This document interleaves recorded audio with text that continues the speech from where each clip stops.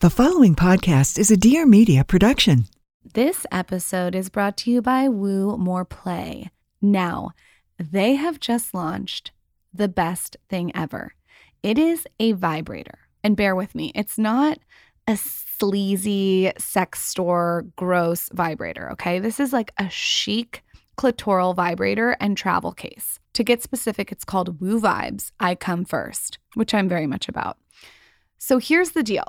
I am so into this vibrator because not only is it strong with 5 functions, there's 5 different rhythms to play with, it has a travel case. How many times have I been traveling with Michael? I bring my vibrator, we want to have some alone time, and the vibrator has nowhere to go.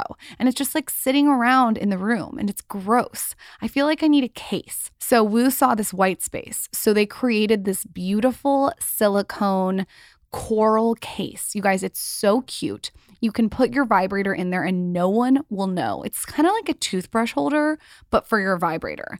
And you just pop the vibrator in before sex to travel with. After sex, you can throw it in your purse. But here's the cool thing. You can put it on your vanity next to your skincare. Okay, next to your makeup. It is so cute. You want it in your fucking flat lay on Instagram. And then don't even get me started on the vibrator, okay? Like I said about the functions, but it also has a heart-shaped handle. So it's the perfect accessory for solo play or partner play. You can use it while you're having sex or you can use it alone. All I know is that you're going to want to use it. Like I said, Woo Vibes is the only vibrator on the market with a cute, pretty travel case, okay? So there's no more secret sex toys in your sock drawer. Ooh, this one is displayed on your vanity. You can travel with it and no one will find it when they're done because it's in the little case. To get 20% off your white and rose gold tone vibrator, use code SKINNYVIBES at checkout. That's SKINNYVIBEZ. SKINNYVIBEZ at checkout, 20% off. Share this with your friends. You can't go wrong, I'm telling you. And just remember, I come first. She's a lifestyle blogger extraordinaire. Fantastic. And he's a serial entrepreneur. A very smart cookie. And now Lauren Everts and Michael Bosstick are bringing you along for the ride. Get ready for some major realness. Welcome to the Skinny Confidential. Him and her. Aha! But the most important thing that I have learned throughout all these roller coasters that I've been on is businesses that are not sexy will always be the most stable and the most profitable. We made it through another week, Michael Bosstick. Barely, Lauren Everts. Yes, we did. Welcome back to the Skinny Confidential, Him and Her show. You have me, Lauren Everts Bosstick. I'm Bosstick today. And my husband, Michael Bosstick, who needs a haircut. Nope. I know a lot of people have mixed reviews about this hair. I don't know how I feel. I know I don't look too great, guys. I haven't seen a barber with COVID and everything. I just haven't. That's one thing I've just really let go this year. The hair, it's getting wild. And we got new cover art that's debuting your new hair. If anyone wants to check it out. I didn't like the first cover art, and I don't know if I like the second cover art. It's an improvement because I'm not just against a huge pink background, but literally no one cares what you look like. I honestly think I look like trash in that video. I just looked at myself and thinking you look fucking great in that. Look at you all like dialed in. You got your glasses. Look at me. I look like a disgusting guy that's been in the mountains for a year. I look like a sexy school teacher that's about to give you a BJ.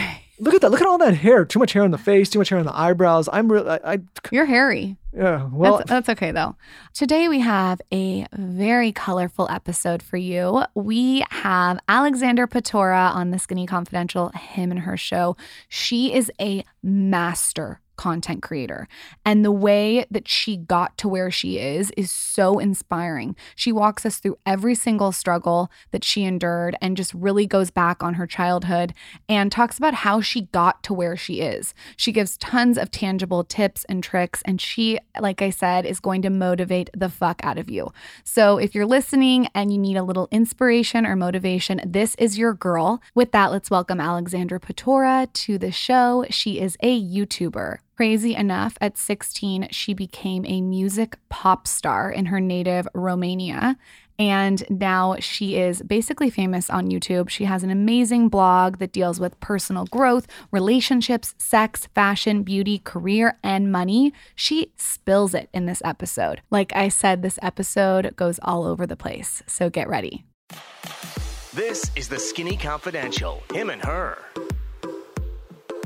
Okay, so go back to what you were telling us before the podcast. You were saying that you met your husband and he wasn't your type. Yeah, my husband is actually not my type. At first blush, when I met him, he wouldn't have been my type. But I was able to recognize things in him because I approach my relationships the way I approach my business, which is I knew exactly what I wanted in a relationship. I categorized it. Number one, most important. Number two, number three, what's non-negotiable. And then Give us the list.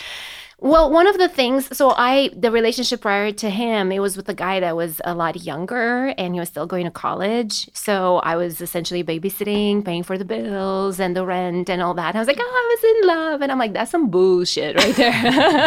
I don't care how in love you are, sweetie. You gotta, no. So he's a great guy. I mean, we just spoke recently, but I've realized this, being with somebody that is on a more advanced playing field than I am is very important to me. I believe in feminism, but I still believe that, my guy should pay for, my dinner, give me a nice steak, you know what I mean? So I knew that financially I had to be with somebody that is very independent and well off. Then the second thing, I knew that he needed to have a good relationship with his mother, but not too good of a relationship. Like we don't want the umbilical cord. No, I can't do that. So look, and she should live far, but he should have a good relationship with her, but she should live far. And then the other thing was I wanted him to be of the same political views as I am, because I'm very, into it. So if I was with somebody that was of polar opposite, I just knew it's going to be a lot of contention and that just wouldn't work long run. So anyway, those are just kind of the top three, which may sound silly to some, but that's what really mattered to me. So before going on our first date, I had formulated in my mind these questions, just, nothing like, so who are you going to vote for? You know what I mean? Give me a question. Say I'm on a date with you. What are you asking him? This is intense. Michael's sweating. Okay, so I knew, because I met him through work, I knew that he had his own company. So I was like, okay. But I started asking him questions, who's your clientele? What kind of, size projects are you guys working on? I thought you were going to say what size is your dick? Pull that That was my first question. That was actually like fourth on the list for I me. was like, how big is your dick when it's rock hard? I was like, go stand across the room and you'll see. Oh, get a measuring tape. No, but I mean, listen, yeah, those are some intense first date questions. No, and I didn't ask him, with a lot of, but just with a smile on my face and being all cute. How was the relationship with your mother? And, how did you grow up? Did you have any siblings? Oh, where does she live now? Oh, she lives in Norwalk. In my mind, I'm like, great. Where does she live? Norwalk. We live in OC. So. Okay. So she's perfect distance. It's perfect distance. So was that like an hour away? It's about an hour away, a little over an hour. Okay, so when you met your husband, was he an entrepreneur like you? Yes, he's been an entrepreneur since day one. He was actually homeschooled, and it was 7 of them. He has 4 siblings. He's one of 5, and all 5 plus the parents were living on his father's janitorial salary. He was being homeschooled by his mom, who's es de Mexico, so she didn't speak a lot of English. So good luck homeschooling English-speaking kids. And by a stroke of luck, his dad ended up being a Spanish teacher at the Norwalk School District. And one day he brought home a computer. Jeremiah, I think, was about 6 years old at that time, and he was so fascinated by it. So he started pulling it apart, putting it back together, figuring out how it works, taught himself how to code, would go to the library and get different books on how to code, started coding in various languages. And by 12 years old, he was getting paid by folks in the neighborhood and people from their local church to build their websites and whatnot. And by 16, he was a full-fledged hacker, a white hat hacker, and his specialty was trying to find the security flaws in online shopping. So what he did is he went on Guess and he wanted to buy a pair of jeans. And before putting in his credit card, he said, well, wait a minute, let me try to see if this is safe. So he was able to hack into Guess and get access to all the credit cards, etc. He's reaching out to Guess, telling them you have a security flaw, you're violating your privacy terms in terms of use, you're not doing all this stuff. And nobody cared. He's some 16-year-old guy. But one of his friends was the editor-in-chief at Wired magazine. So Wired runs the story. And the next thing you know, the New York Times hears about it. They start calling him. He starts hacking into various different things, to try to prove the security flaws. The FBI gets involved. Even to this day, his mom tells me, yeah, mija, el FBI would call on the phone. I'd be like, mijo. She had no idea. But then these companies started coming after him with a vengeance because by now the FTC started pursuing lawsuits. So in a nutshell, pursuing lawsuits against the companies that didn't have the right security exactly setup. Okay. Because they were saying one thing in terms of how they're providing online security and they were doing another. And I am calling you if Michael's ever shady. I'm gonna be like, I need to talk to your husband. We can find out exactly what he's doing, where, how. God. But anyway, he's, and then lawsuits started coming his way from these various companies. A professor of cybersecurity at Stanford University wanted to reach out to him and tell him, hey, I want to represent you because this was at the forefront of online shopping.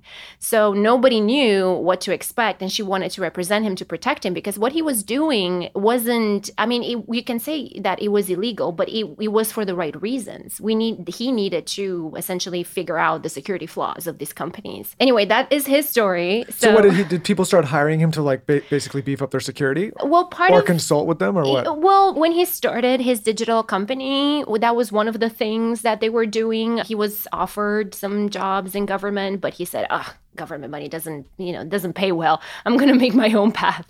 So he created, his company, and his company built a website at the time, and that's how we met. And after our project was done, he asked me out, and that's when I came prepared because I'm like, I cannot waste my time. I was like 24 at the time, and I'm like, I'm old. I need to figure my shit out. Well, now at 36, I'm like, oh my God, what was I smoking at the time? Yeah, I approached the beginning of our relationship with the same kind of structure that I approach every relationship, even my friendships. Before, I meet a bunch of different women and, we want to forge relationships, but I don't go in any relationship blindly anymore. If it's a friendship or if it's a romantic or a business, I need to know exactly what I need. In a friendship, I need positivity. I need somebody that's a go-getter. I need somebody that's honest and is just going to speak her mind. If I don't recognize those things, and that's what I'm looking for specifically, then I'm not even going to pursue that. That is such good fucking advice. That is a gem of advice from our podcast that you just gave. I'm a firm believer in very few friends and a shitload of acquaintances, right? There's a lot of people that I know that I'm acquainted with that if I saw out, I'd be like, hey, let's have a drink or lunch or whatever.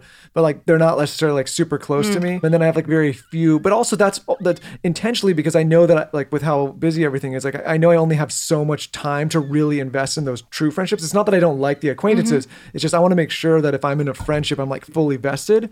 And then if I'm not, then it's hey, we could still hang out, be friends, go on a trip, see each other. But it's not necessarily we're not, it's that close. Yeah. We have these ideals of, we can have everything. And the reality is, no, you cannot have everything because you cannot be a badass bitch CEO of $1 billion company and also make dinner at home every night and take care of your baby and do X, Y. It's impossible. And I've realized in that process that a lot of things in our lives are not sexy, and that's okay. And the way you're going to navigate successfully most of the times is if you stay structured, if you know what you want and you approach every aspect of your life with that structure. You don't do that, you're just going to be like algae.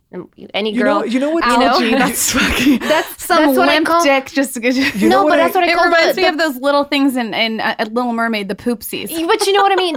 I don't want to sound mean, but I recognize people that are like algae, where the current just kind of takes you and you're moving. Today you're on the left, tomorrow you're on the right. And while I appreciate just kind of floating through life with enthusiasm, you're not, where are you going to go? Well, it makes me think, there's that saying, if you love what you're doing, you'll never work a day in your life. I think that's such horse shit. That's such horse shit. And I'll tell you why. And people are like, what?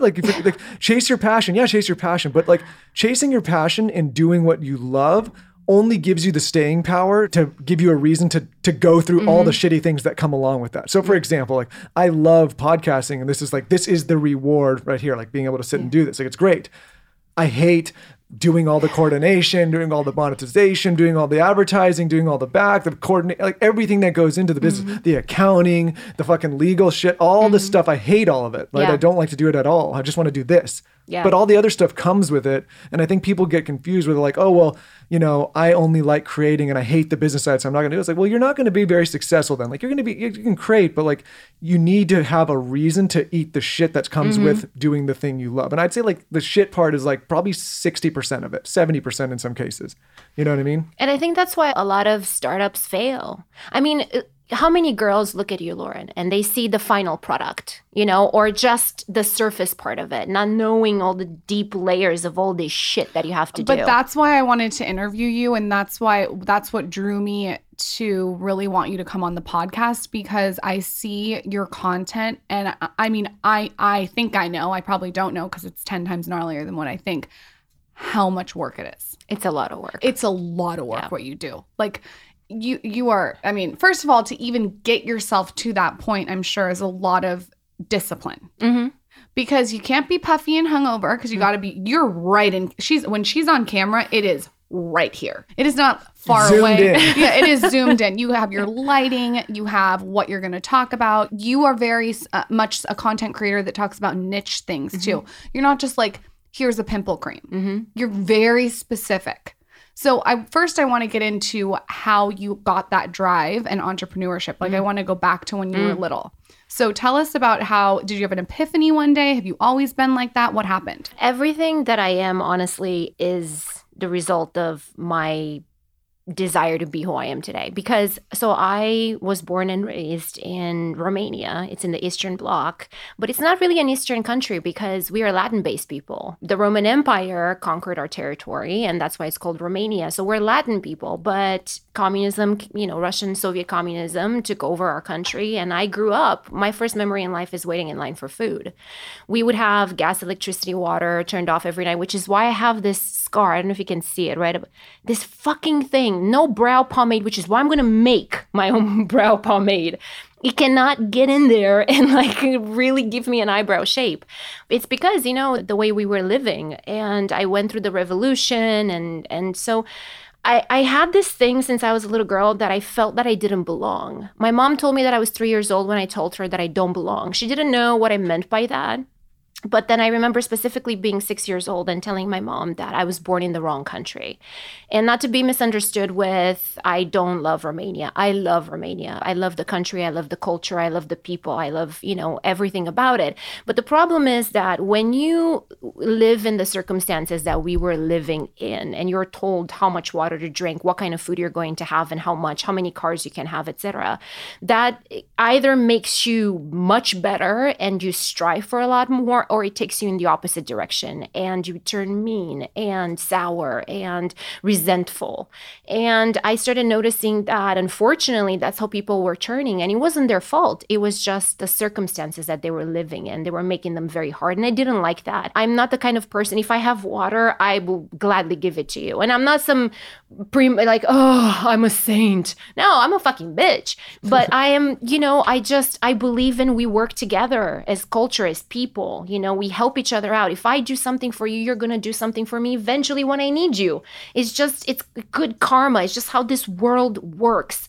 And there was a lot of scarcity. So long story short, I felt I didn't belong in Romania. I just felt like I was born in the wrong country. My mom was a single mom. I grew up with daddy issues and, you know, the whole shebang. I belonged to a very poor school district, and my mom, since I was 3 years old, she has saved every penny she could so she can essentially bribe the schoolmaster of this school that was about 5 minutes further away, but it was a much better school. And that's how the system was working, and she was able to do that. She got me in a nice school, but the problem was that I was a poor kid in a really nice district. So, you know, now we are more aware of bullying and things like that. Back then, it was called building character. So you just kind of took it, you know, and go home and cry it out. I was very insecure and I didn't have the nice clothes. I was the only child. So I would go home. My mom would be working. I was walking myself back home and I was alone all day. So my social skills weren't, you know, advanced. So I was kind of shy. I was very timid. I wasn't talking to a lot of people. When I would talk, I was very conscientious, thinking I'm going to say the wrong thing. Kids are going to laugh at me. I didn't have, so and all that. And I remember the catalyst for me was for my 12th birthday, I invited all the girls in my school at my house, and my mom made some snacks, and nobody showed up. So I remember crying, and I'm like, I hate everybody. And my mom, she looked at me and she said, you can feel that way, or you can feel empowered to become the kind of person that everybody wants to be around, or everybody's going to look up to. And she taught me from a young age, people have agendas, which is unfortunate, but people have agendas, and they will hang out with you if they feel they have something to gain. In a sense, this is what I do now with my friends too. If you don't have something positive to bring into my life, I don't really want you around. So you can say that, we are all seeking something, out of our relationship. So I made up my mind in that very moment that I will make something of my life to where other people want to be around me. That was just my 12-year-old mindset. That's kind of how it started. How long were you in Romania? Till I was 18. Okay. I turned 18 in August. September 27th, I'm going to have 18 years. And how many years of that was under communist rule? About 6, my first 6 years. Were under but it's even the turnover after that, it takes years to recover. Sure. What is it like being under communist rule? Like, give us some actual micro examples. And the reason I think we want you to speak on this is we're in a time in this country where I think people should hear more stories like this, because listen, every country has problems. We have problems. We have issues got to work through. But I don't think people are aware how lucky they are to live in a free country. And like I said, there's flaws, and people are saying and they're going to be screaming at the mic. But I don't think they understand the alternatives and the contrasts. And the way you grow up is so much different than the way this country is founded and built. And I think people should hear these experiences maybe we don't have it as bad as some other places in the world. Not to say that there's anything wrong with Romania or these other countries, but communism it's not a productive way of life, in my opinion. It's not a good thing. It oppresses people. It's honestly a terrible way to have to live. And if people understood it a little bit more, they could be a little bit more appreciative of the opportunities they have in this country. I really love the direction this has taken, because I love that we can talk about anything. I am one of the biggest American patriots you will ever meet, because many immigrants are. Yeah, I am very proud. Because they know the alternative. Exactly. I am very proud to be an American. You put me in a room and somebody says, fuck America, I'm going to lose my shit. And unlike many people, I have to, I think that the problem, a large problem in our American society right now is that most folks were born here. They live in this bubble. All they focus on is what's wrong. And you mentioned there's wrong everywhere. But I always say bad in America is better than bad anywhere else in the world. Give us specific examples, because I have grown up here and I would like to be enlightened. Well, I think probably the majority of the people listening have grown up here. And why I want you to speak to it is because they don't understand, like you said, bad here is not nearly... It's good in any other place. Well, the way communism kind of came about in Romania started with the idea of socialism. And I always find, there's this utopian world where everybody has access to everything and everything is free. Somehow it's coming from somewhere, we don't know. But everybody has access to food and healthcare and this and automobiles and housing and free schools and all that. And everybody will live happily ever after. And you have just this one government, and the government is going to take care of everything. The problem is there's not one example in human history of where that's worked. It's worked nowhere. It's never worked. No. And I think I can blanketly say it has actually never worked. It never worked. Yeah. Never worked. And the problem is that if not kept in check and you're trying to kind of revert to capitalism, which always works, you're on a slippery slope, which leads to communism. And to answer Lauren's question, in communism, you are essentially told how much you're going to eat. For example, it was just my mom and I. So we had roughly around 10 eggs per month and X amount of flour, X amount of bread, X amount of meat, poultry. There were some stores, but they were half empty. And you would just get things like, oh, you want some beans with your food? Well, that's a luxury. Oh, you want rice now? Okay. But for the essentials, you were told how much to eat and you had to go wait in line. And Romania is brutal in the wintertime. Anybody that has 4 seasons, they'll tell you. It's freezing cold. And so you wait in line, you get your food. You are told based on your household how many cars you should have. For my mom and I, we couldn't have any. You're told which school to go to. You're told, from this time to this time, you're going to have electricity. 5 o'clock, we're going to shut everything off. Gas, electricity, lights, everything was shut off at 5 o'clock. When I banged my head, my mom couldn't even take me to the hospital because a facility without clean running water, it's not suitable to serve as a hospital. So we had to wait till the next day. You had to go see specific doctors that were, part of that very narrow network. You're told how to live. This is what it is. And, it's wintertime. It's 3 degrees Celsius outside. The buildings are shitholes. They're practically paper thin. So you have to sleep with your jacket and your hat and your gloves so you don't freeze to death. What if you rebel? What if you're like, fuck this, I want 20 eggs? That's a really good question. Well, one, you couldn't because KGB was tapped into all of our phone lines. You don't come back from that one. You don't. This is what people don't understand. Like, people right now are going crazy, and you see arrests like, oh my God, this is like Nazi Germany, or like, it's like, no, it's not. Like, these people come back, they go somewhere. Like, what she's talking about is like, you don't come back. Like, one day you're there, you're rebelling, the next day, like, what the fuck happened to Jim? If they get a hint, and they would pay you to rat on your neighbors. This sounds like The Giver. I haven't seen The Giver. It's a book that we had to read in 6th grade. Doesn't it sound like The Giver? Listen, but yes, but staying on this lane, like, I don't think people understand, like, there's no form of free rebellion there. Like, right now, what's going on in this country, it's fine. Like, it's an expression. Like, people can have the right to do it. They have right. Like, if you do that in these countries that we're talking about, like, you don't come back. No. Like, there is no free expression. Like, you cannot do this. You go out in the streets and start breaking shit down and tearing, like, you are going to be killed. Period. Well, my mom... Or you're going to be put somewhere where you never are seen the light of day again. Exactly. My mom has a very vivid memory, and this is one of the things that she lived with in fear. 2:00 one morning, our neighbor's door got broken into. We assume he was the KGB at the time, and they took the husband, and the family never saw him again.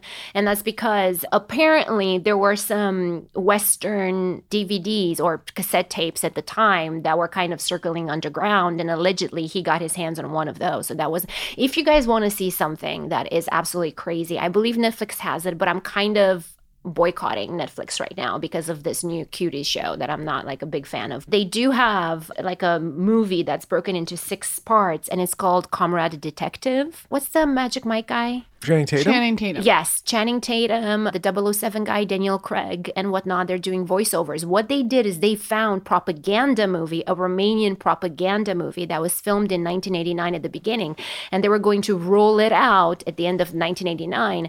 And you get to see what they were showing us because the TV was extremely censored. We had one Romanian channel that was from, 8 a.m. to like 5 p.m. We had a Bulgarian channel. I have no idea what the fuck. I mean, my biological dad is half Bulgarian, but I don't know. And even the Russian cartoons. Imagine like the Roadrunner, but in this cartoon, the Roadrunner is a rabbit and the wolf, it's... The coyote? The coyote is a wolf. The cartoons that we were watching were with the Zayats, with the rabbit, and the wolf was smoking cigarettes and getting drunk. And like, this is the kind of shit that they were showing. Do a lot of people use drugs and drink?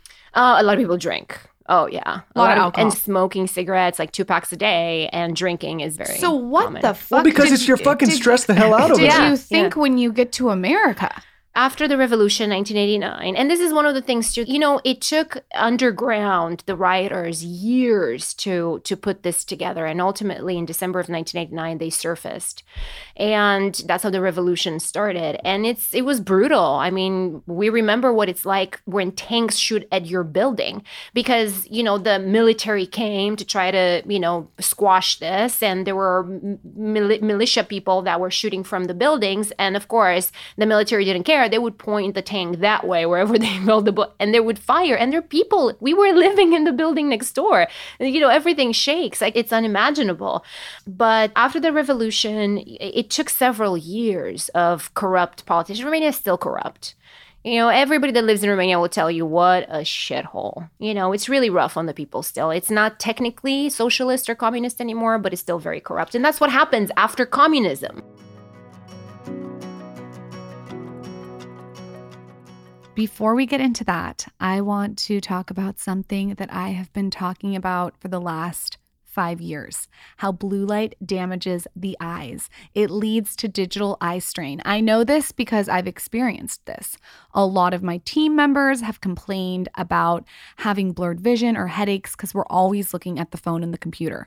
So I found something that is so preventative that works. I wear it every single night. I know that everyone out there who is on their phone a lot, which is a lot of people, is going to love this too, and that is Blue Blocks. So Blue Blocks was created to fix these problems and block out the blue light with evidence-backed high-quality lenses.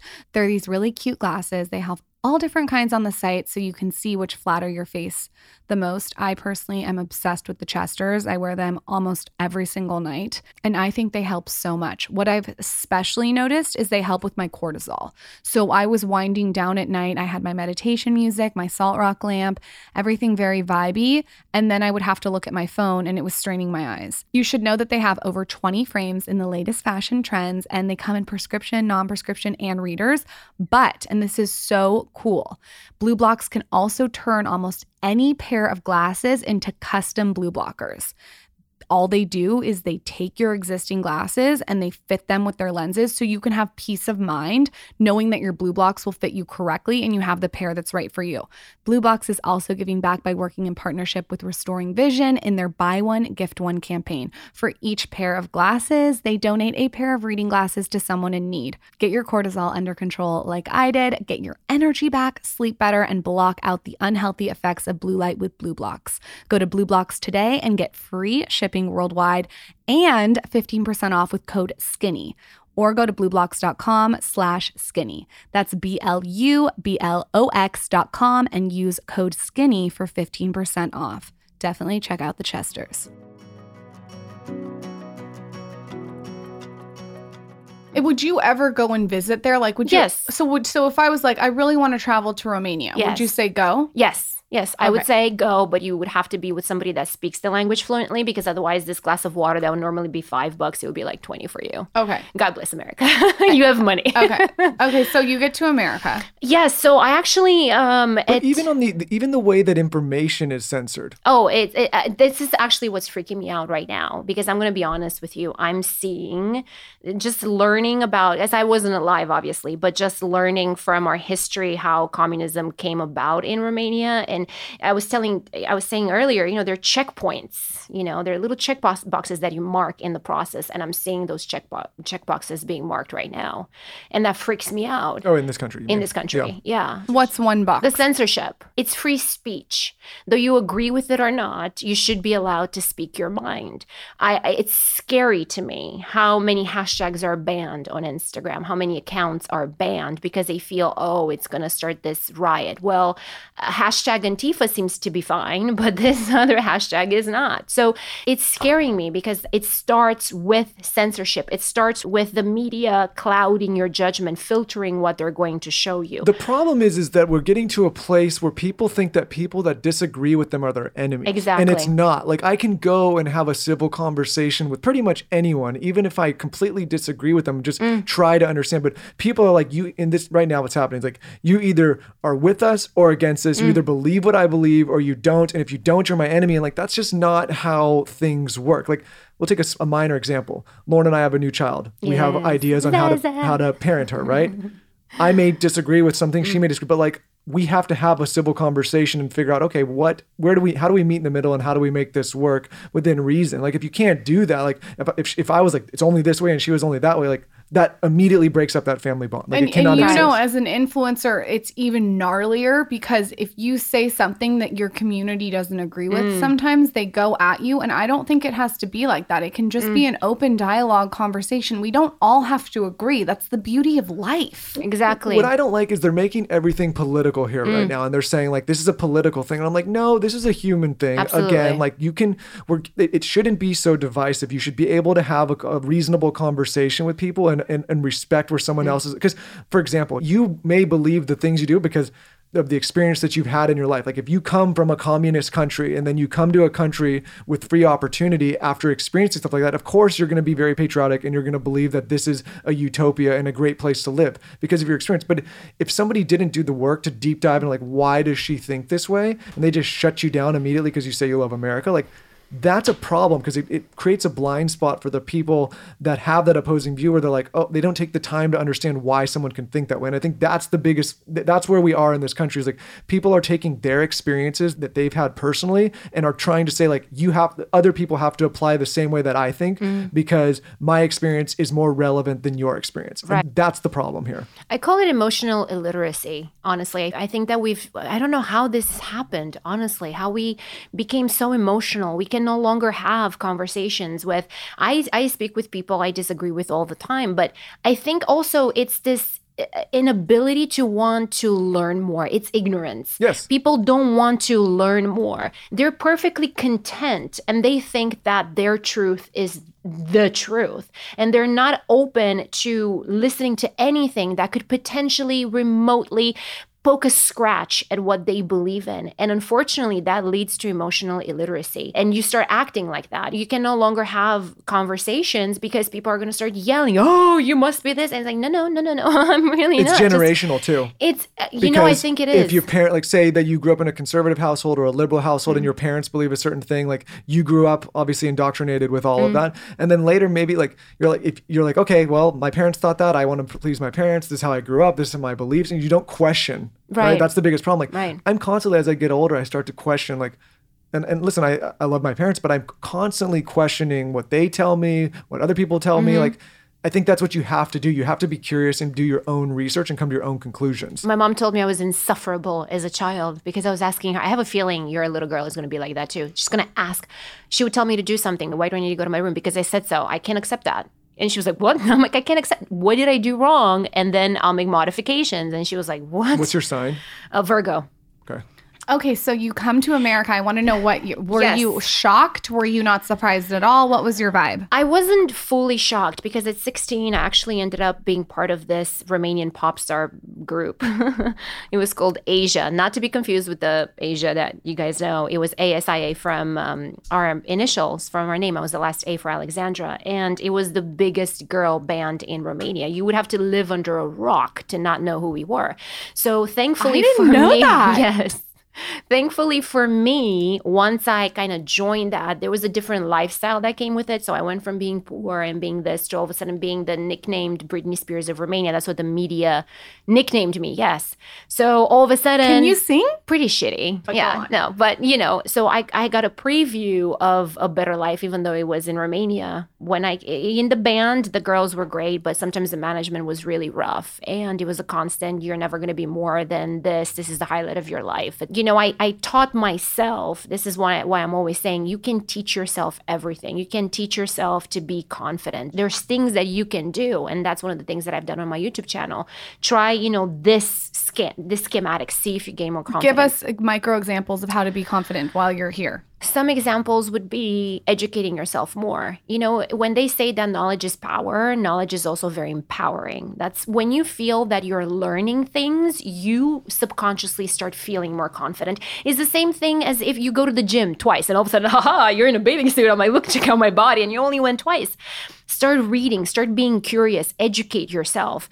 Knowledge is power and is very empowering. And it doesn't have to be about any specific thing. For me, it was about learning different languages, learning computer skills. I felt like these are trade things that I can apply in life later. They empowered me. They made me feel good. With that, my self-confidence started growing a little bit more. Taking care of your body. How you look really does affect how you feel. There's no sugarcoating it. So I'm not saying that there's a standard of beauty because there's not, but whatever you have, make it as good as you fucking can. If you're perfectly plump, just make sure you're fit and toned, and that's beautiful. If you have freckles, take care of them. Wear some sunblock, do these things. Like if you don't like your hair color, okay, change it. Just make sure to take care of your hair, and so it doesn't take care of yourself. Whatever you look like, put time and effort into taking care of your body, taking care of your mind, taking care of your skin. I also found that you genuinely do feel better about yourself when you do things for other people. So basic little things like volunteering, you do a lot of mentoring. That's one of the major things that I'm sure contributes to your self-confidence, is doing things for other people. So you empower yourself with knowledge, you take care of your body, you take care of your mind, you take care of your skin, you take care of your hair, you give to others. And those are some key principles. And then, of course, you have to do things like affirmations and visualization and all that. You know, the new age has focused so much on visualization that they forgot that there's a lot of work that needs to be done. Forget the work part, yeah. It's like the secret to the secret is you gotta fucking work, and you have to work hard. And you're right. I love what I do. My husband loves what I do. We still feel like we're working every day. It's hard work and you have to do it. But you do these things, I feel like they really do contribute. So when you came to America, did you already feel like you were confident from the group that you were in, or was it something where you felt like you had to start over? I had to start over. So what did you do? Where did you move to Newport? Walk us through that. Yes. So I actually came with a band touring in America for the Romanian communities, and we went everywhere: New York, Philadelphia, Chicago, Detroit, LA, Orange County. And I just envisioned myself in America. When I grew up and I knew that I was born in the wrong country, I didn't know where I belonged. But when I was 13 and finally started getting some Western television, I started getgetting Beverly Hills 90210. But I couldn't believe that there was a place where it's sunny all the time and these really funky looking trees, palm trees now I know, and cars with no roofs. What is this? This is where I want to go. So I knew, okay, America is going to be my target. When I came here with the band, again, I had a mission. I knew I wanted to move to America. So how do I get there? I knew that if I'm a really good student and I get into the Romanian American University, that's one way. If I come here, my purpose is to network. Everybody that comes to my concert, they're going to get an autograph and also a series of questions. How long have you lived in America? Is there a large community of Romanians here? What would you advise somebody that would move in? What are some key things to do to an immigrant that comes to America? What should I look for? So I was literally networking with everybody at every show. For me, a show wasn't a show while I was here. It was a purpose, a mission. I need to figure out where should I land. And I'm given the opportunity to travel throughout and kind of gauge that. At every concert, I was speaking with a bunch of people, and I felt like Orange County, California had the more relaxed kind of vibe. It seemed like it would be more friendly with the Romanian communities, and I kept in touch with everybody. So when we had a concert one day, and when we came back, Alexandra, you were this and that, and I just had a moment where I turned around, I'm like, fuck you, fuck you, fuck you, fuck you, fuck you, I'm out. So I hired an attorney, got out of my contract. That's it. I'm done with the band. I'm going to America. I got a tourist visa, and I'm like, I'll fucking figure it out. So I reached out to all my, Orange County was first, LA was second, and New York was third. And I reached out to all my contacts there, and I said, hey, I'm going to come to America, and what do you suggest? What do I do? And, slowly but surely, I was given a blueprint of, hey, you should get a phone. Here, we can help you get a job. You get paid under the table at first while you get your paper. Because week 2 in America, I started working. I'm like, what am I going to do? Just sit here? I'm like, no, I'll wash toilets. I don't care. Britney Spears of Romania, she's sitting there with I don't care. Work is work. You got to do what you have to do. So yeah, and that's when I came. But one of the things that really, really surprised me, to say the least, is when I went to the first grocery store. And I remember calling my mom, and I'm like, Ma, they have an aisle for dogs here in America. 2 aisles down, I'm getting my produce, and then 2 aisles back, I'm getting food for a dog. And she's like, what? She's like, yeah, entire aisles just for pets. Because in Romania, a dog will eat chicken bones. Here I learned you can't give a dog a chicken bone. I'm like, psh. In Romania, they'll be lucky. I'm like, oh man, I got something that resembles meat today. So the dogs would eat anything, and be just fine. Hold up, let me tell you about my Thrive Market order this month. It is so good. It gets delivered straight to my door. I get the dates. They have these organic dates that I stuff with raw almond butter. I add a few chocolate chips. I also threw in Thrive Market's organic coconut water. I got their apple cider vinegar. They have these organic coconut flakes that are major with some almond milk. And then lastly, while you're on there, definitely pick up Primal Kitchen's avocado oil. I'm telling you, you cannot go wrong with the convenience of Thrive Market. They basically take out the middleman, so you don't have to look at ingredients and sort through all this stuff. They pick the organic, they pick the best, they do all the work, non-GMO, it's all there for you. to streamline things for you, they have new membership options. So the first one is a 1-month membership for $9.99 a month. The second one is 12 months membership for $5 a month. And the fun part is you get to choose a free gift up to $22 value when you join today. So here's the deal. Some of the reasons Michael and I like it is we can get both of our favorites in one order. Like I said, it shows up to your door. Some other notable things to shout out. It's guaranteed savings. So if you're a member, you get member-only prices. A lot of people are saving an average of $32 on every order. You also, like I said, get the highest quality of healthy and sustainable products. And you have stuff that's good for the planet. If you want to get all your groceries in one swoop, then just go to thrivemarket.com/skinny. I personally really like how you can choose your membership term. For me, I went with the 12-month membership because it comes down to like $5 per month.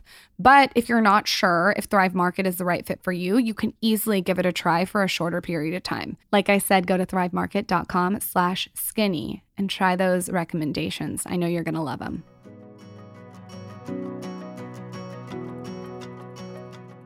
But think about like the drive and the hunger. Like you already, like you were, in your world in Romania, like you were a known person, and like, for example, if someone was the Britney Spears here, they're not leaving this country. They're staying. They're like, fucking shit is good. If you're the Britney Spears over there and you're still that motivated and willing to do that kind of work to come over here, like this is what I wish more people in this country thought about is like, you want to come here, like it's a lot of fucking work and people are trying that hard to get over here. There's a reason. It's because the experiences that you had prior, they don't even out. And like, I think if more people just thought about how fortunate they were to live in a society like this where there is an abundance of food. I mean, the proportions here in America are disgusting. Oh, like, obscene. My first restaurant, I was like, whoa, it's just me. It's not like, can you get some clothing here? It's like, which 1,000 store do you want to choose from? Like, like you said, like there's an abundance of everything and it's easily accessible to pretty much everyone. Like, yes, there's degrees of poverty and degrees of, but like even the poorest people in this country are still so much better off than so many other places. You know what I mean? Yeah. What are some things that you do because of where you grew up? So I'll give you an example. My ex-boyfriend, 5,000 years ago, his dad grew up in a very poor area. And so I remember being at his house and we would be eating in the kitchen and he would go turn every single light off in the house besides the kitchen light. And that was just like a product of what had happened to him. Is there anything that you notice yourself doing that's maybe because of the way you grew up? Absolutely. So I save my money. I'm like a squirrel. I'm saving that money. These are gifts. Anything with brand that I have, they're gifts. They're not, I do not buy that. You're so generous, though. You've sent me the most beautiful flowers so many times. She sent me like birthday flowers. I mean, you are so generous. Well, I'm generous with my, rosé. Yeah, but with me, like I don't really spoil myself a whole lot. Like I take care of myself. I get my massages. I get my, I take care. But to splurge on, the latest Louis Vuitton, to me, that's pissing away money, to be honest. I like brands just like any other girl, but I save my money like a motherfucker. We save, we invest. We save, we invest. I do the same thing. If I'm not in a room, I turn off the lights. Now, here's the thing too, though. I am how I am with money now, but when I first came to America and I started making money, I didn't come with I dropped out of college to come to America. And I started working immediately. I was 18. At 19, I made my first $1 million. I didn't know what to do with it. I've realized making money in America is easy. Making money is actually really easy in America. I know this may sound crazy to some people, but I don't know, take an immigrant that came from a third world country without college degree. I'll tell you, it's easy for you because the work ethic you carry with you is more than what most Americans have. And so it's easy to stand out if you're willing to put in that type of... No job is below you. People need to hear that more. Like the thing is, the opportunity is there in this country for anybody that's willing to put in the time and effort and work to go and get it. Just many people, because they take it for granted, they don't put that time and effort. They think it's just inherently given to them. But, I started making this money. And is this from YouTube? When you say you made your first $1 million, what do you mean? Real estate. Real estate. Mortgage, yeah. So you got into real estate when you came here. I got into real estate. I actually worked my way up. I started as a receptionist, and then I was like, okay, well, I could do more. Then I went on to becoming a telemarketer. Then I became a junior processor, senior processor, loan officer, account executive. Then this group and I started buying a lot of real estate together, a lot of stuff in Florida, Clearwater, Tampa, blah, blah, blah, flip it. It was the market back then, like 2003, 2004. We were thriving if you were doing that. So I kind of recognized that and I got involved in that. And I, made my first million when I was 19. So I've realized making money in America is easy. Now, keeping it and making more of it, that's a completely different subject. And I was somebody, and I recognize here too, we're not taught how to manage our money. We're not taught what to do with our money. So you get a paycheck and you're going to go to the club and you're going to go buy rims and you're going to go buy, I don't know, makeup. Not to say that this stuff is not bad. So I had the mentality, when I was growing up, I told myself, I will never be poor again. So I started making money and I'm thinking, woohoo, life is good. But I didn't know how to manage money. I didn't know that you gotta, the market is going to, something will happen. The bubble will burst, like anything can happen. So 19 and then at 24, I was filing for bankruptcy, Chapter 7 bankruptcy. I had to bankrupt everything.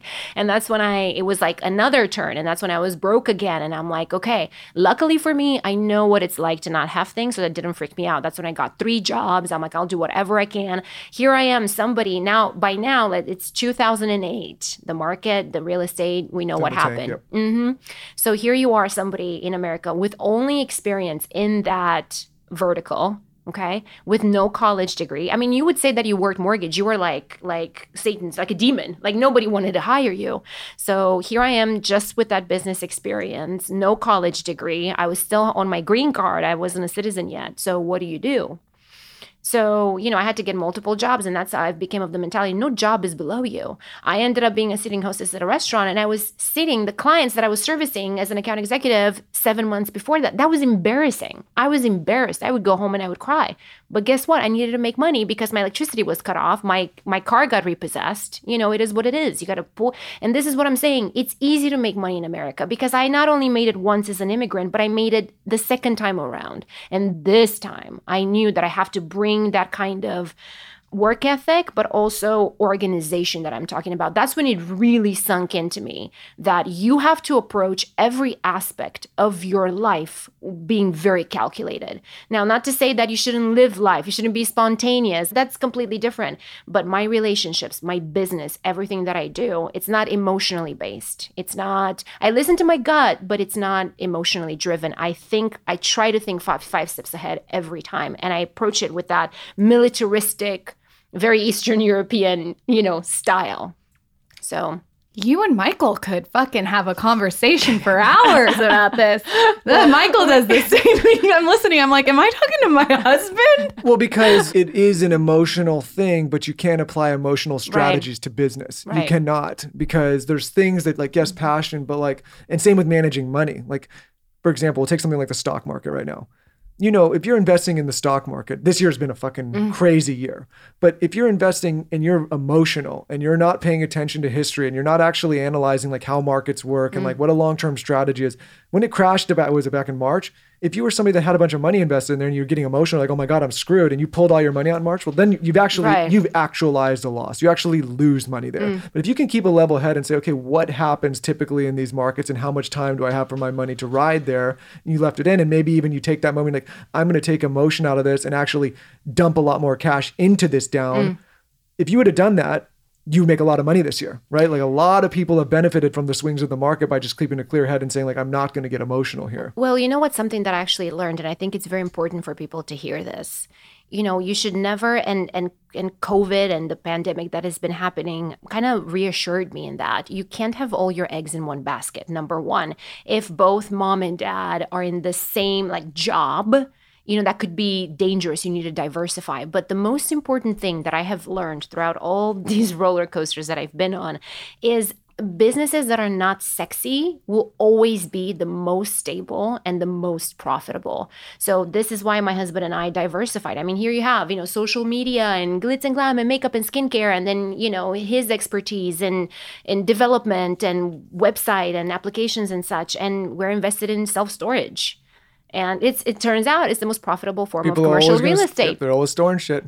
They're going to lose their homes, unfortunately. It is, what it is, but they will need to store their valuables. You know what else? Industrial real estate, even, see what's happening in commercial, but people, that's the thing, if people have to make things, they always need a place to make them. Like Yeah. there's things, again, the boring stuff is the Yeah. stuff that's stable. Logistics. We now have a logistics company. We're going to have 100 employees in the next 30 days. People need their packages and their stuff delivered. So all these industries that are not sexy, they're great to get into, and they're recession proof. Yeah, they're It's very recession good proof. advice. And Michael's friend is into car mats. Oh yeah, well he's an anomaly, but and I won't put him on blast and say the name, but he's probably the largest manufacturer. Him and his kids are going to use this of floor mats in the world. Amazing. And he's built a massively successful business. And you're like, floor mats, it is a multi-billion-dollar industry because think about it, every car needs floor mats and they Right. need good ones. And Right. and in a recession, people hold on to their cars, but they still want them to look Exactly. nice and they hold it. And he's like just vertically integrated the business over years and years and years. And it's like, it's not the sexiest thing when you think about it, but I will say now he's made it extremely sexy Well, you because can make it this guy sexy, can do yeah. whatever the fuck he wants with answers to no one, but it's floor mats. Like I think people, they're always looking to get the thing that makes them relevant, but sometimes the things that like are under the radar are the That's better exactly things. you want slow and steady wins the race. You want to kind of go through the recessions and go. It's the unsexy businesses. So you're 24, you're hostessing. What's next? How do you start making money again? Do you start YouTube then? No. So when I was 25, I recognized that social media is the way to go. 25. So that was 11 years ago, whatever year that was. 2009. I recognized that social media really is going to be a huge thing. So I had started my own social media marketing agency, Alexandra Media. Oh, now looking back, I'm like, whoa, could I have picked a cheesier name it after yourself? Good one. I had a media company called Bostic Media, so I fully fucking get it. Yeah, fully get it. Come on. 11 years ago, we didn't know. So I started a social media marketing business, and I had a goal of helping businesses market themselves via Facebook and YouTube and Twitter. Really, at the time, they were kind of like the hot things. And everybody told me I'm crazy. Like, who's going to pay you to like talk about them on Facebook? And I'm like, well, just watch. So my first client was a car part company. Oh my Lord. I was on all these Mustang GTO forums trying to understand because I was now the voice of that brand. Not Alexandra Potora. Alexandra Media was doing all the, social media for them. So I wasn't at the forefront of that. I was just, the company that was helping them create their own voice and market themselves and how to understand their consumer, et cetera, et cetera. That business actually really grew because it turns out, oh shit, social media is the way to go. So I had the extreme fortune to work with Hollywood celebrities and large size companies, and it grew into that. After a while, I just realized that it doesn't matter how big or famous you are, you're still going to be like fucking stingy with your budget. And I had all these ideas of things I knew they were going to work, but I still had to be somebody's bitch and ask for approval and help them understand this is, why you should do this. And that just bored me. After a while, I'm like, I feel like I'm somebody's the employee. entrepreneur and you can't do it. You can't do it. I was the worst goddamn employee. That's what my husband tells me. You're I was the a worst bad employee. Oh, it was like I was always late. I was in the bathroom posting on my blog. It's just I just couldn't do it. Yeah. I pushed through for 5.5 years. And I was like, oh, my soul is dying.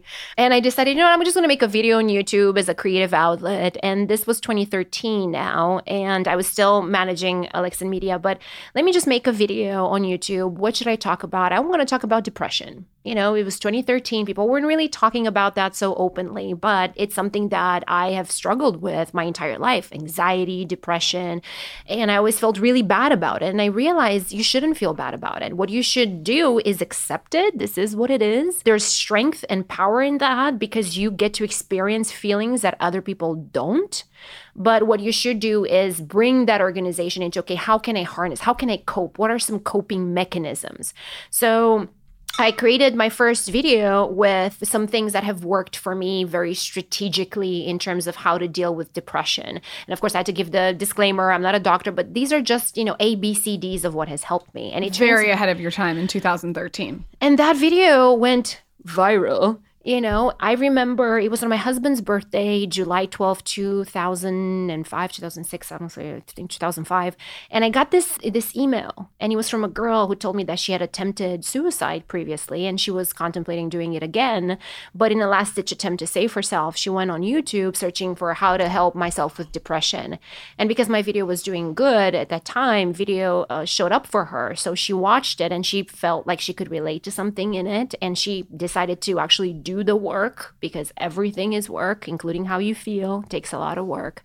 And she messaged me 3 months later, and I still have the message. I took screenshots of it. I'm like, just in case something happens to my inbox. And she said, she told me the story, and she said, for the first time, 3 months later, I did everything and I woke up happy. So I wanted to find you again, subscribe, and tell you thank you. So I remember looking at my husband and saying, this is what I should be doing. I think that, there's some madness in all this organization that I'm bringing about. And some people will be turned off by it, but other people will choose to listen and try to approach their lives tactically and try to make changes. And I decided, okay, this is what I should be doing. That's right. It was 2005. So then I kind of cleared out the roster. I didn't renew contracts for the rest of the year. And January 2016, I made my first Instagram video, and Instagram didn't really care about empowerment that much.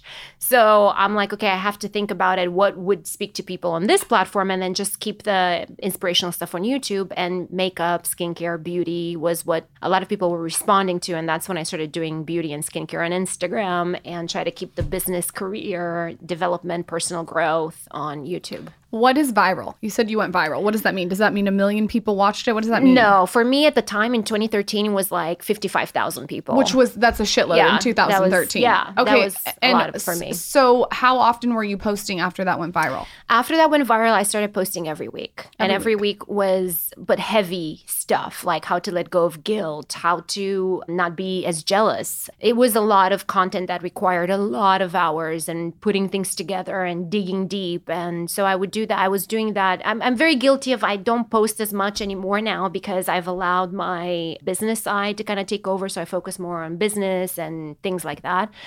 But it was every week, and I did so consistently. What were some tips that you gave for depression? I know there's a lot of people that are listening that are struggling with depression and anxiety. Can you share a couple? I believe in allowing yourself to be sad. I believe that if you feel sad today, give yourself the grace to feel sad today and not give yourself a guilt trip. We make our own depression. And again, I'm not a doctor. I can only speak from my personal experience. But I've noticed that the go-getter in me, whenever I would want to get up and go, no, I shouldn't feel like that, I was feeling worse because I wasn't allowing myself to feel that. However, when I noticed that the next day I'm feeling like that too, and I'm recognizing that I'm going through a pattern, and there's going to be a period that I'm going to feel this way, I allow myself and I give myself the grace to feel like that, but I do have an expiration date. So the first thing that I do is that I allow myself to feel the way I feel and believe that it's okay. It's okay. I'm feeling things that many people don't. I always tell myself that, but it has an expiration date. So I look at my calendar and I give myself, okay, I'm giving myself a week of this shit. And this should be plenty. So part of that week, I as the days kind of move forward, I try to do little things. Like today, I'm going to go on a 10-minute walk outside. Being outdoors is so, well, now.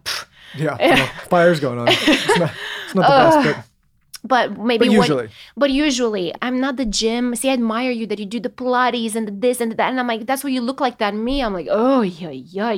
If it's not like stretching or yoga or walking, I'm out, But one of the things that you can do, I bought from Amazon. It was like $30, this little stepper. It's in my home. And so I set myself everything that I do has a calendar reminder. It's on my calendar. I know you do this too. It's color coded. It's under various schedules, and part of the this kind of a journey, it would be in orange, and I would say, okay, at this time an alarm will go off and I'm going to go to my stepper for 10 minutes. And then I give myself the freedom again to be lazy if that's what my body feels. Okay, I'm going to give myself the grace to eat whatever I want today, but not tomorrow. Tomorrow I'm going to focus on eating healthy, because we know that eating healthy or taking care of yourself really does affect your mental state as well. So in terms of depression, we focus so much on solutions, which is great, and we should, but we don't acknowledge that it's okay to feel like that. This is what you have. You have depression.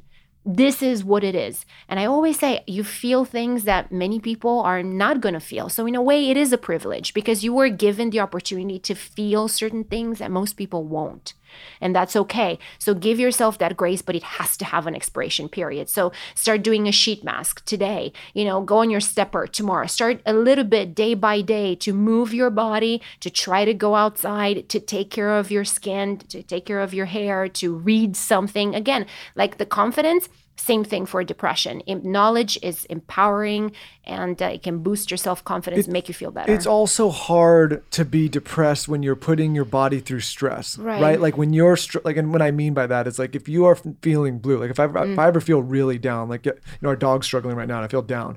And yesterday I went in, I have this, like in my office, I have this like pull-up bar and this push-up, all this stuff. And I'm like, okay, like I got to go in there and like just put my body through hell right now. And I put on like extremely heavy metal music and just go. But I'm like, okay, I'm stressing my body up so much right now that it pulls me out of the depression because I'm stressing myself so much. And I think like there's a way to channel some of that sadness. Like it's okay to feel it, but like, it's really hard if you're feeling sad and then you go do a really hard workout. You start focusing on that hard workout, like shit, okay, maybe like now you feel better and better, you get those endorphins flowing. Like it's important. And you make a good point. You see, if that works for you, that wouldn't work for me. For me, I would have to do it gradually and do it slow. And that's kind of what makes me feel happy. So it's important to try both and really gauge what works for you. We don't ask ourselves questions, how do I feel right now?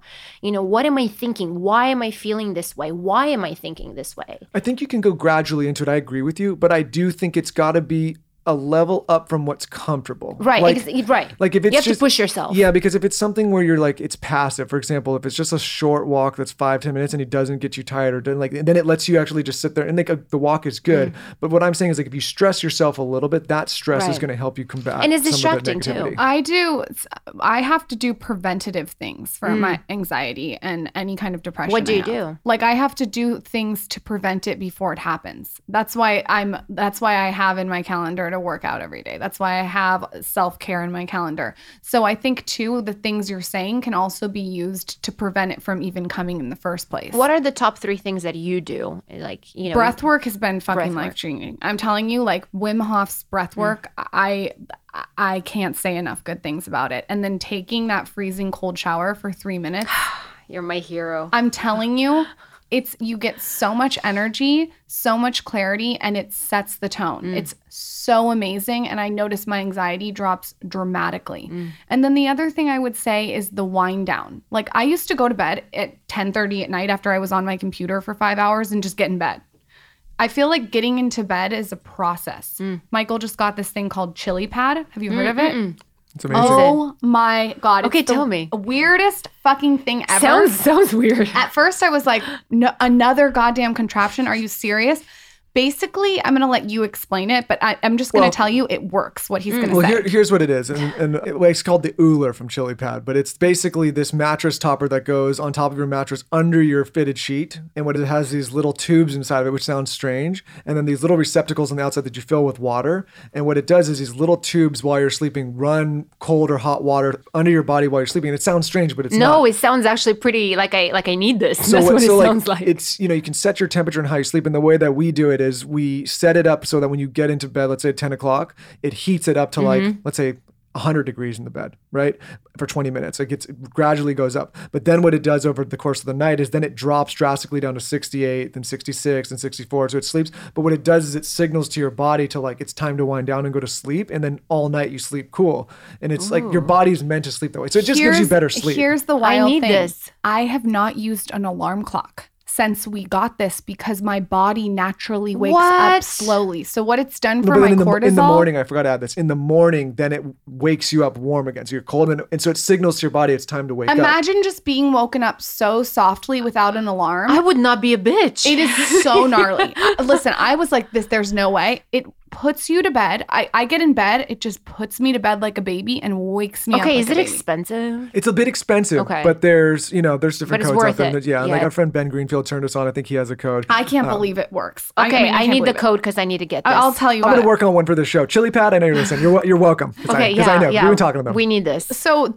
But making a time in the night, in the morning to wind down and wake up, I think helps so much with anxiety. Because think about it. If you wake up in the morning and it's like check my email, see what to-do list I have. Oh, I got to do this. It's like so stressful. And then if you wind down and you've been on the computer for 5 hours and there's no, like, I like meditation music and the light's right and just like everything to just wind me down, I notice it helps so much. How much time do you take to kind of wake up in the morning and then wind down at night? Now with a baby, I probably get into bed at 9 o'clock latest, sometimes 8:30.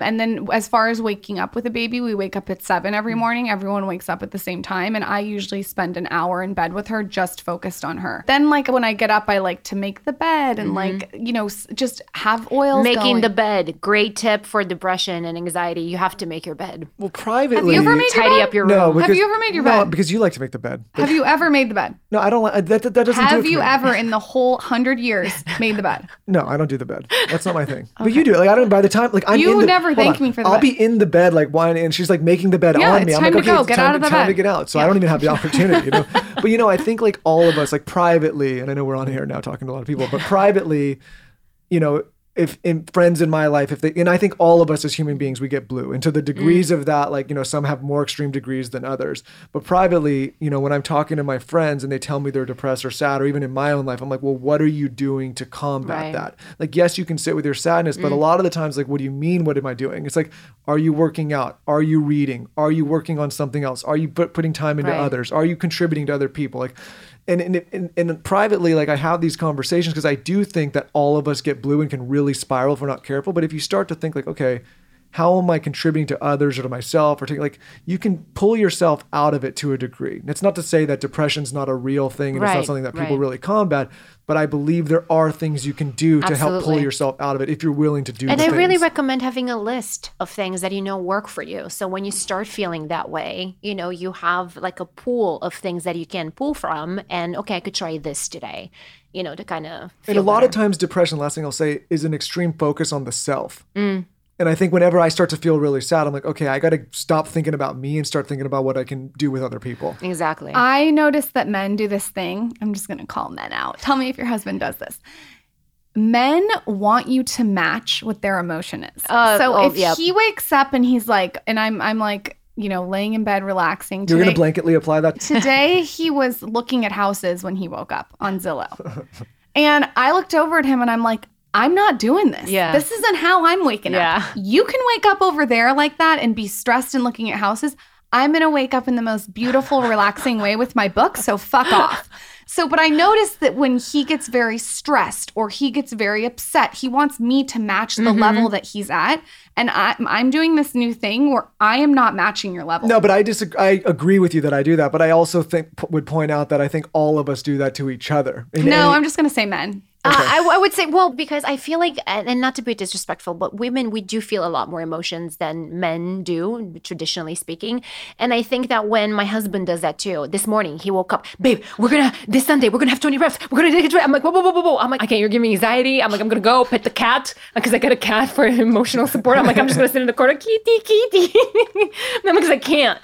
But he feels heard when I match. That's how he feels, like I'm listening to him. Are you listening to this, Lauren? But I can't match that because that fucks up my whole energy. I'm like, I just woke up. I want to sit here. I want to do the things that I'm grateful for. And then I visualize, like I have a process. No, he wants to start talking about step vans. Fucking step vans. And like 6:45 in the morning, I'm like, I'm listening.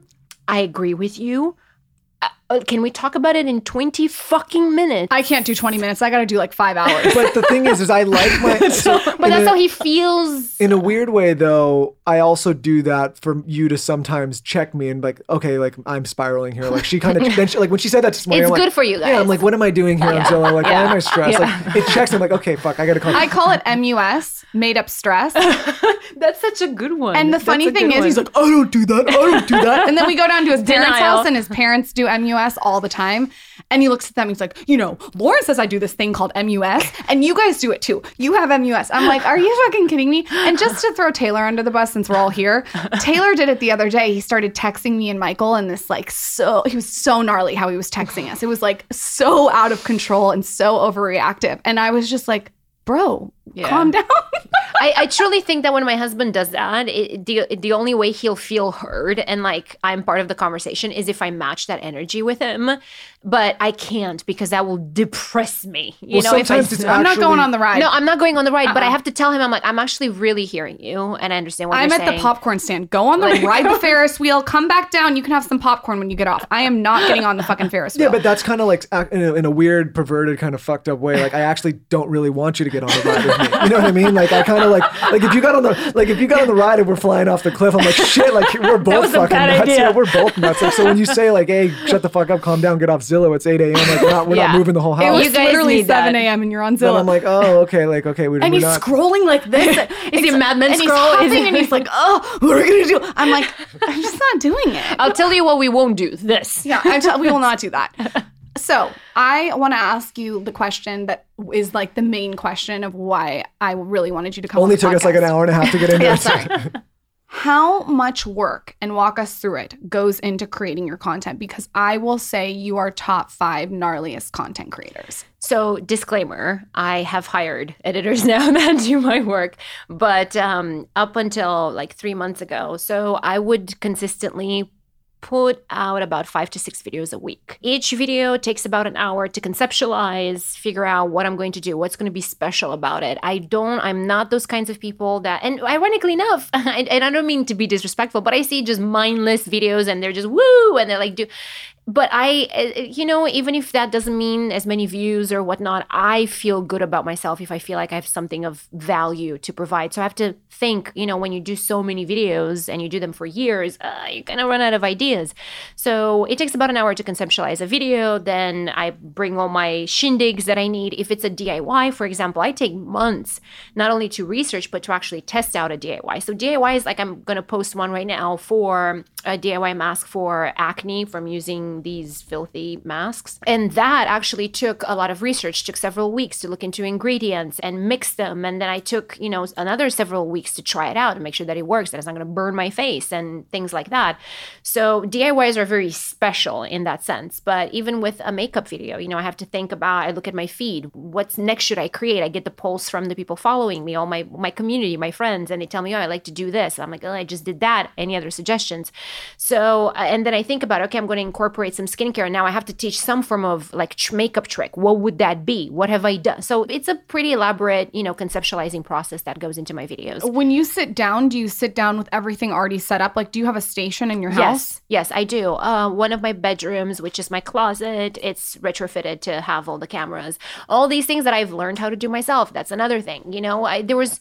Even when there were bigger and more YouTubers and influencers long before me, I never thought once to actually ask somebody, what are you using? I'm sorry, I'm going to ask you what light you're using. That's my next question, because the light looks really good. I can't help it. That's one question I have to ask you. It's off Amazon. I can tell you, and you can write it in the thing if you want, but I'll have to take a look. I can send you the links too. We're going to put it in the show notes. Or maybe you can come on the blog and like just tell us the light you use. Absolutely. Okay. Yeah, I had to do my research with the softbox as I realized that I have these deep set eyes, so I need a light to come from here to try to, smooth that out. I have my backlight, my ring light, but I have my station. So if I do a makeup tutorial, for example, I have everything listed. I'm a Virgo. It has to be in order of how I'm using it. Can you do like an Instagram story behind the scenes when this episode comes out to just show us? Yes. Because I think people, for me, I'm interested in not like just for myself. I just want to see. Like, I want to see what goes into it. Yeah, tell me when to do it and I'll be more than happy. Like, I'll set up to film and I'll show you. Yeah, I set them up in order of how I'm going to use them. And I know all this because I've done my homework in my mind and I wrote things down, of what I'm going to do this video. And it takes, traditionally speaking, about an hour and a half to film a makeup tutorial. The camera, heats up sometimes. And so you have to stop and things like that. And you shoot on a Canon. I do. Yeah, I shoot on this. Okay. And after that, you have to take all that footage, download it on your computer. So now you're at about 2.5 hours for a makeup tutorial, just because I conceptualized it. I planned everything, brought all the products out, recorded. Now I'm importing my footage, and I'm very picky with my editing. I don't like loose ends. So I would spend about 4 hours editing a video. So now you're at 6.5 hours and for this one is an video. Instagram video. This is an Instagram video. Wow. So that's about 6.5 hours now for one video. And I would pump out 5 to 6 a week. You're gnarly. And also do my email list and do stories. Yeah. And try to launch my brand in the same time. But it got to be too much. That's when I realized. And I had to think what matters to me the most. And what I realized is this brand. That's what matters to me the most. Bringing the best fucking product that I could bring that I've been working on for 3 years. Okay. So before you go, tell us all about your product. So when I got into my 30s, I started noticing that makeup simply doesn't sit the same way on my skin anymore. And, from 32 to 34, it's not a big age gap. But as a woman, there's so many things that are happening in just 2 years. All of a sudden, I had pores on my face. I know we all have, but you know what I'm saying? Like all of a sudden, whoosh, I was like, oh, hello. Like, what the fuck is this? So I started being very picky with the kind of makeup that I use. And I realized that I wanted the makeup to do something for my skin, not just sit there and look pretty, Smart. So I started looking into various brands that, were making claims that were incorporating skincare into their products. And to my dismay, I actually realized that there's a lot of false advertising, a lot of misleading information, a lot of companies that are making claims such as 99% of our users notice this, but there's no information of where that claims data came from. So I would reach out to them. How did you do these studies? Oh, sorry, we cannot disclose. What do you mean? So is it your mom, your sister, your aunt, your brother in a basement and 9 out of 10 notice this and now you can make a claim? It shouldn't be like that. They should be very transparent. Okay, you're using ascorbic acid, and okay, how much is in there? Because we should know, because it could be very irritating if it's too much. I want to know these things. So, and then that's the one category, the lack of transparency. But then the other was the misleading information. All of a sudden, silicones became bad, and I'm like, no, silicones, the FDA approved silicones in products are not bad. They're actually not bad. They're very good for your skin, for most skin types, and for your hair as well. So that just took me down a rabbit hole, and I started talking to various chemists and cosmetic chemists, and I started looking at aesthetics books and really diving into a more technical side of skincare and makeup. So I decided one day, I was like, you know what? Fuck this, man. I think I'm just going to create my own, and I want to create a brand that is makeup but has active skincare ingredients, not infused with. What does infused mean with? That's genius, because when you put your skincare on your skin with a good makeup and it sets together, it's like amazing. Exactly. And it does something for a lot of folks don't have the kind of skincare routines that you and I do. They would just put a moisturizer and that's it. So is it launched? No, I've been working on it since 2017. That was another thing that I had to learn. It takes so long. But I thought, because you keep hearing people left and right, like 9 months to a year, you come out with a product. Because they white label. And that's when I realizing, okay, wait, white label, private label, like all this stuff. No, I want to innovate. So I was like, okay, no makeup. I have no idea how to make makeup. So what do I do? So my husband and I signed us up for cosmetic chemist societies and all sorts of events where you get to meet people that are formulators and laboratories and manufacturers. And I started going to Cosmoprof and like all these things on the hunt for people that could help me. So I found these people. I found an extraordinary lab, and they told me this is going to be a challenge. What do you want to accomplish? Our first product is a concealer, because that's what my audience told me that they want. I'm like, okay, we're going to create a concealer. So how can I create a kick-ass bomb concealer that has active skincare ingredients, that's clean, that's vegan, but also, performs like a high quality makeup, and it's at a masstige price. So our lab told me this is going to be challenging, actually. That's why you don't see a product like this on the market. And so it took about 1.5 years just to make that. And then we started testing. We started doing this, that, or the other. And one of the things that I wanted to do, I've realized that if I want to sell in the EU or Canada, other parts of the world, they have different requirements for their formulas. So what a lot of entrepreneurs do is that they focus solely on the country that they're based out of, that they're going to launch in. And they don't realize that if they want to go in the EU, the European Union will say, well, fuck this ingredient. We hate it. Yep. So yes, you have to reformulate. And you're looking at now your packaging is wrong, to your secondary packaging is wrong. So you have this laundry list of things that are bad. So one of the things that I was keen on, because I have followers from all over the world and a lot in the EU, a lot in Romania. I wanted to make sure I can deliver this in the same time as it launches in America, because I would hate it when I would be somewhere else. I don't have access to that. I didn't want that. So we had to engage a regulatory agency that was along in the process, and that takes more time. That delayed us. It took more time and it took more money. But now I have a formula and a package and a secondary package that will work, everywhere. You're a smart cookie. What's it called and when does it launch? It's called Vrea Cosmetics. Cute. Once we got the trademark, I had it tattooed on my wrist because I told my husband, we're going to make this happen. It's going to be $1 billion fucking business. Make no mistake. If anyone can do it, it's you. When does it launch? It's launching March of 2021, next year. So pimp your Instagram out and pimp the brand out with the handle and everything and pimp your YouTube out. You're so kind. I gotta go take a sauna after this interview. We went a lot of places. We really did. I hope that's okay. No, it's great. It's great. So we love to do it. Thank you. My Instagram is Alexandra Potora. And my little baby is Vrea Cosmetics, VREA Cosmetics. And on YouTube, I'm Alexandra Potora, blog Alexandra Potora, everything Alexandra Potora. And I'm going to go on our YouTube. I have no idea what we're going to do, but it'll be something We're fun. going to improvise and it's going to be amazing. Okay, but I have spray tan all over my body that's all uneven. And I'm pasty white and I can use some spray tan. So I think between you and me, we're going to be, it's going to be balanced. Thank you so much for coming on. That was such a great interview. This was a fun one. Thank you. Yeah. Thank you Come for back having me. anytime. Oh, thank you. Do you want a couple of cheeky, cute, fun goodies from me? All you have to do to win is tell us who you want to hear next on the Skinny Confidential Him and Her. We take all of your suggestions very seriously. We have an Excel sheet and we would love to know. Let me know on my latest Instagram at The Skinny Confidential.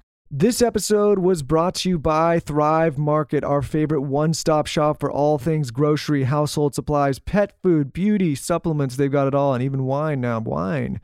Thrive Wine. Guys, to try Thrive, go to thrivemarket.com/skinny to find a membership that fits your lifestyle. Again, that's thrivemarket.com/skinny to find a membership that fits your lifestyle. Everything is 25 to 50% below retail, straight to your door. thrivemarket.com/skinny.